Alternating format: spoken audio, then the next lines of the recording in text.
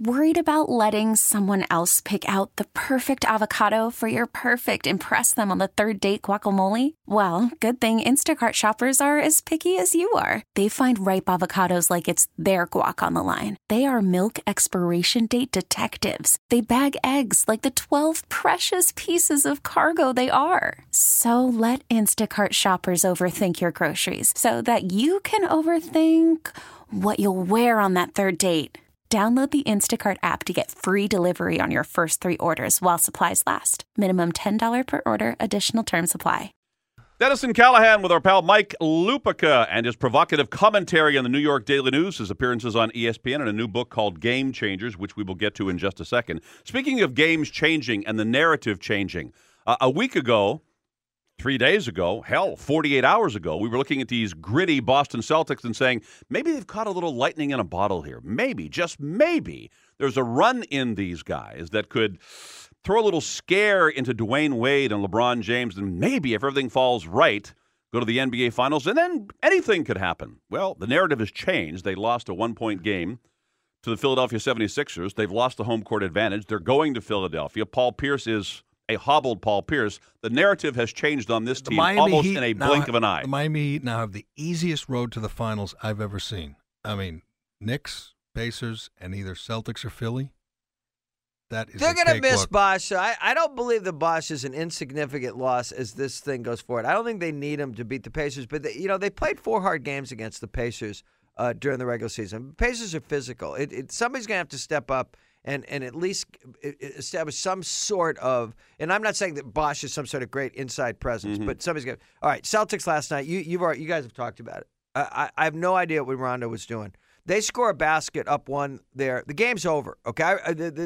There's a million And it's notable that Ray Allen scored the basket, the one that put up 75. So Ray Allen's got his groove on at this point. I love Rondo. What they're doing is amazing. I was saying to you guys during a break, I would have never believed in 1,000 years that Kevin Garnett would ever play at this level again. 2 years ago when he was looking like he couldn't make it up or down or a flight of stairs, now he's playing at this level. And by the way, here's the thing. I didn't like that call either last night. You extend your arms on a pick, you're begging the ref to make that call. But to me, the whole ball game was Rondo. Pounding the ball, and then it's like J.R. Smith for the Knicks. J.R. Smith loves to catch the ball with 7 seconds left, so he can take enough dribbles and then shoot it and act like, hey, I had to shoot it. I tried. Right. I did everything I could. Yeah. So that, to me, everything that happened after that started with Rondo taking a bat. The offensive foul, yeah, you can make a case about that. Doc, listen to Doc's explanation. It makes sense to foul because with a foul to give, they're going to cut the 4 seconds on the differential down to 2. But I have no idea what Rondo thought was going to happen. He was petulant about something. He was mad about something. You could see him demonstratively waving KG out of the spot Paul Pierce through the lane, ignored both of them. And the egregious part was Ray Allen came free in a perfect offensive set. Perfect offensive set. And Rondo, honest to God, I couldn't believe what I watched, looks at him. It says, I'm not going to give you the ball. I'll just hold it and pound it here. Right. That was their best chance. I mean, clearly, Ray's obviously a much better shooter than Rondo, but, Pierce didn't have it. Garnett maybe was gassed at that point. Their best chance was to get an open look for Ray Allen, and Rondo passed on it. And, Mike, how would you assess the national perception of this Celtic team? I mean, they almost took on – maybe they are now underdog status. Yeah. And generally, 9 out of 10 times, you sort of, if you have no dog in the fight, you root for the underdog status. I have the sense that it's this weird daily double where, yes, they've taken on the underdog status, but nobody's rooting for them outside of Boston. There's still the Boston Celtics, and I still think that people say, yes, Garnett is this and Rondo's this, but they haven't. They root for the Celtics about as often as they root for the Los Angeles Lakers. Yes. Okay? But my dear friend Bob Ryan has the greatest line about this Celtics team. They're in the 5th year of a 3-year plan, okay? They're trying – but if they get to the Final Four, if they can scratch their way through this, if they get to the Final Four, just off of what we saw in the regular season between the Heat and the Celtics, I think. But now the challenge is they got to go and get a game in Philadelphia, come back to Boston, get Game 5, and then put all that pressure on the Sixers back home for Game 6. And then, the Miami Heat will probably be rested and ready, and even without Bosh, That's not much. Number But, 6. but then people will start 6 rooting for the Celtics in Number that series. 6. Number 6 is So highly friggin' motivated, good. and he's one of the greatest players I've ever seen, and that's why I want.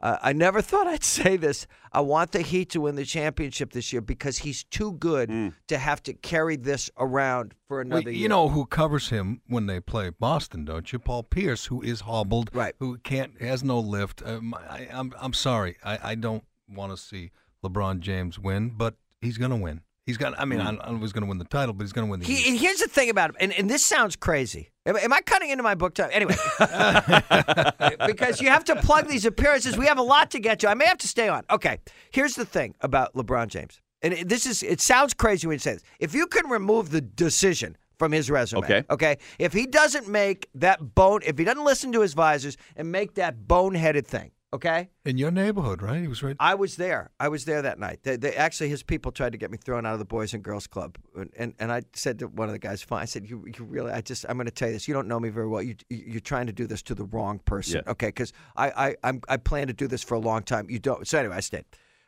If you remove that, here's a kid who came from high school and has impeccable basketball values. Impeccable basketball values. He is a great teammate. He is a great player. He is everything that we want the modern athlete to be. He doesn't go off and say stupid things to the media. He made one stupid decision. But other than that, how can you root against LeBron James? It's easy. I find it easy. Why? I mean, Yeah.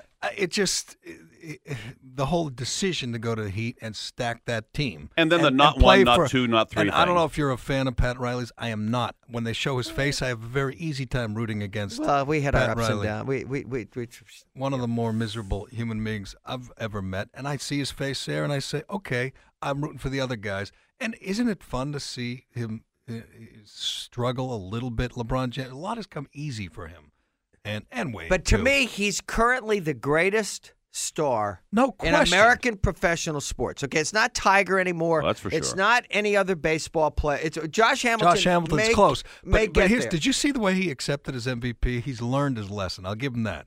He came out with the suit on. His teammates all had And their Jerry, he warm-ups. came off well And in the- nobody even smiled. They just said, we're here to win a championship. It was the opposite of the dance smoke show thing they did. That all was stupid. But just the way he plays the game, to me, it's. You know, Michael Jordan's the greatest thing I ever saw. He was the main event for me. But Michael Jordan was my Willie Mays. Okay, I saw them all. I saw every one of those championships. He's the gold standard for me. And LeBron will never win as much as Michael did. And Kobe's been something else. But this kid is pretty special. Game Changers. Yeah. New book out. Yes. What's it about? It's about it at its core. It's exactly what I think Doug Flutie must have been like at the age of 11. No. This book is an homage to Flutie, and it's about a kid who's a great little football player at 11, and it's probably the kind of kid that his name is Ben McBain that Jerry has coached. And I could think right as soon as you said that, I got a kid. Mike, his name's Mike Calabro, and he was the same. He was like a little Flutie. Hey, Jerry, don't you get the sense of if he's doing this in New York, he says it's an homage to Wayne Krebet. No. He's I the was BC guy. on the Today Show the other day. I talked to you about Flutie. Flutie's my guy, okay? And this kid wants to be a quarterback. Uh-huh. But and Jerry will appreciate this. He's got to get past the coach's son. The coach is a former NFL player. Mm-hmm. The coach's son is big and strong and looks the part. But everybody on the team knows that my little guy ought to be playing quarterback. And it's the story of him trying to be a good teammate, but get to his own dream of being a quarterback. It's the first series I've written. This is the first of 3 books. In fact, it's going to be called the Game Changers series. And I'm going to take these kids. It's like my old Chip Hilton series when I was a boy. We're going from football. I've already written the next one for next spring, basketball to baseball. And it's a gang of kids that they call themselves the Core Four. One of them is a girl, doesn't play. And these kids just embody everything that I think is good about youth sports. Jerry has coached. He knows that you've got to preserve loyalty and friendship and teamwork, that you have to teach that. And Ben McBain embodies all this because the other quarterback actually asks him to help him. So he's helping because he thinks it makes him a good teammate, he's helping the kid whose job that he knows he ought to have. It's really a fun story. It's like what Youkilis is pretending to do with Middlebrooks. Exactly. Right. Yeah, I really like you. Yeah, I really do. So can I plug where I'm going to be? Because Absolutely. the force of this show is so tremendous. I'm going to be at Willow Books in Acton, Mass. tonight at 7 o'clock. I will be at the Wellesley Free Library tomorrow afternoon at 4 o'clock. I will be at the Barnes & Noble in Nashua, New Hampshire at 6:30 on Thursday night. And just going to see Mom and Dad. It's an but excuse. Jerry, we can write it off. write it Can you off. write this down? We have all these appearances. I will get them. Jerry, you have coached. You immediately knew who I was talking about. Yes. There's a kid on every team. There is. That's who Ben McBain is. And for when I told Flutie I was doing this, I sent him the book. He said, "Thanks for keeping me relevant." I said, "Oh, yes, you certainly need me to do that." I was picking up Alex at Boston College yesterday. Every time I go by the statue, I just roll down the window. I go, "Hi, Doug." All right, Willow Books in Acton today at 7 o'clock tonight. 7 o'clock. Yep. Wellesley Free Library tomorrow, 4 o'clock. 4 o'clock. And what was the third one? And I will be at the Barnes & Noble, Nashua, New Hampshire, Daniel Webster Highway, Nashua, New Hampshire, at 6:30 on Thursday night. And then I'm back in Boston over the weekend because Alex Lupica is graduating. Congratulations. Another time I didn't make the cut for the Bob commencement. Woodruff is the speaker? Well, there's nothing not to love about Bob Woodruff, but, they did once again I think- bypass a very prominent one. I think you're more famous than Bob Woodruff. Nah, but he did listen. get himself blown up in Iraq. Bob Woodruff is down covering his old friend John Edwards' trial in Greensboro. Is he? Yes, he is, because he got lied to on national television by John Edwards. Remember? When they offer this to Bob Woodruff, do they offer it to Bruce Springsteen and tell him to let us know, take your time, let us know, and then they tell Woodruff if Springsteen declines, You're in. Will you be ready to go? Do It's you have like- a speech written? Jerry, you mean it's like the Miss America thing? If for any reason Bruce Springsteen can't serve, we've got you as you're the last standby passenger for first class. And they wait till what's graduation, Monday? Monday. So Sunday, at 6 p.m., they call Bob. Yeah. Springsteen's going to pass. Bob Woodruff will be great. They'll pull a sword and say, "Warm him up in the bullpen. Will Get Springsteen Hershiser in." All right, Will here's he my sing last. the anthem? Will he do anything there? Or does he just show up and sit there in a leather jacket in the crowd with you? We've got a Lupica graduating on Monday. We have a Springsteen graduating on Monday. We have a Costas graduating on. Is Esiason still? Is he? No, his daughter's not old enough to graduate. We've got a Costas graduating, and we have a Mara graduating. All on. Now, here's my question. Here's my last worldly question for you today. If it's a good thing banking doesn't work the way sports does, because don't you think Jamie Dimon would have a little trouble hanging on to his job at J.P. Morgan? Oh, I'm sorry. Where'd that $2 billion go? It's around here somewhere. Mike Lupica. The book is called Game Changers. It's book number 1 in a series. New York Times bestselling author Mike Lupica, our friend. Good to see you, Mike. Always a pleasure. Thanks, guys. Mike Lupica with DNC. We'll be right back. Okay, picture this. It's Friday afternoon when a thought hits you. I can spend another weekend doing the same old whatever, or I can hop into my all-new Hyundai Santa Fe and hit the road. With available H-Track all-wheel drive and 3-row seating, my whole family can head deep into the wild. Conquer the weekend in the all-new Hyundai Santa Fe.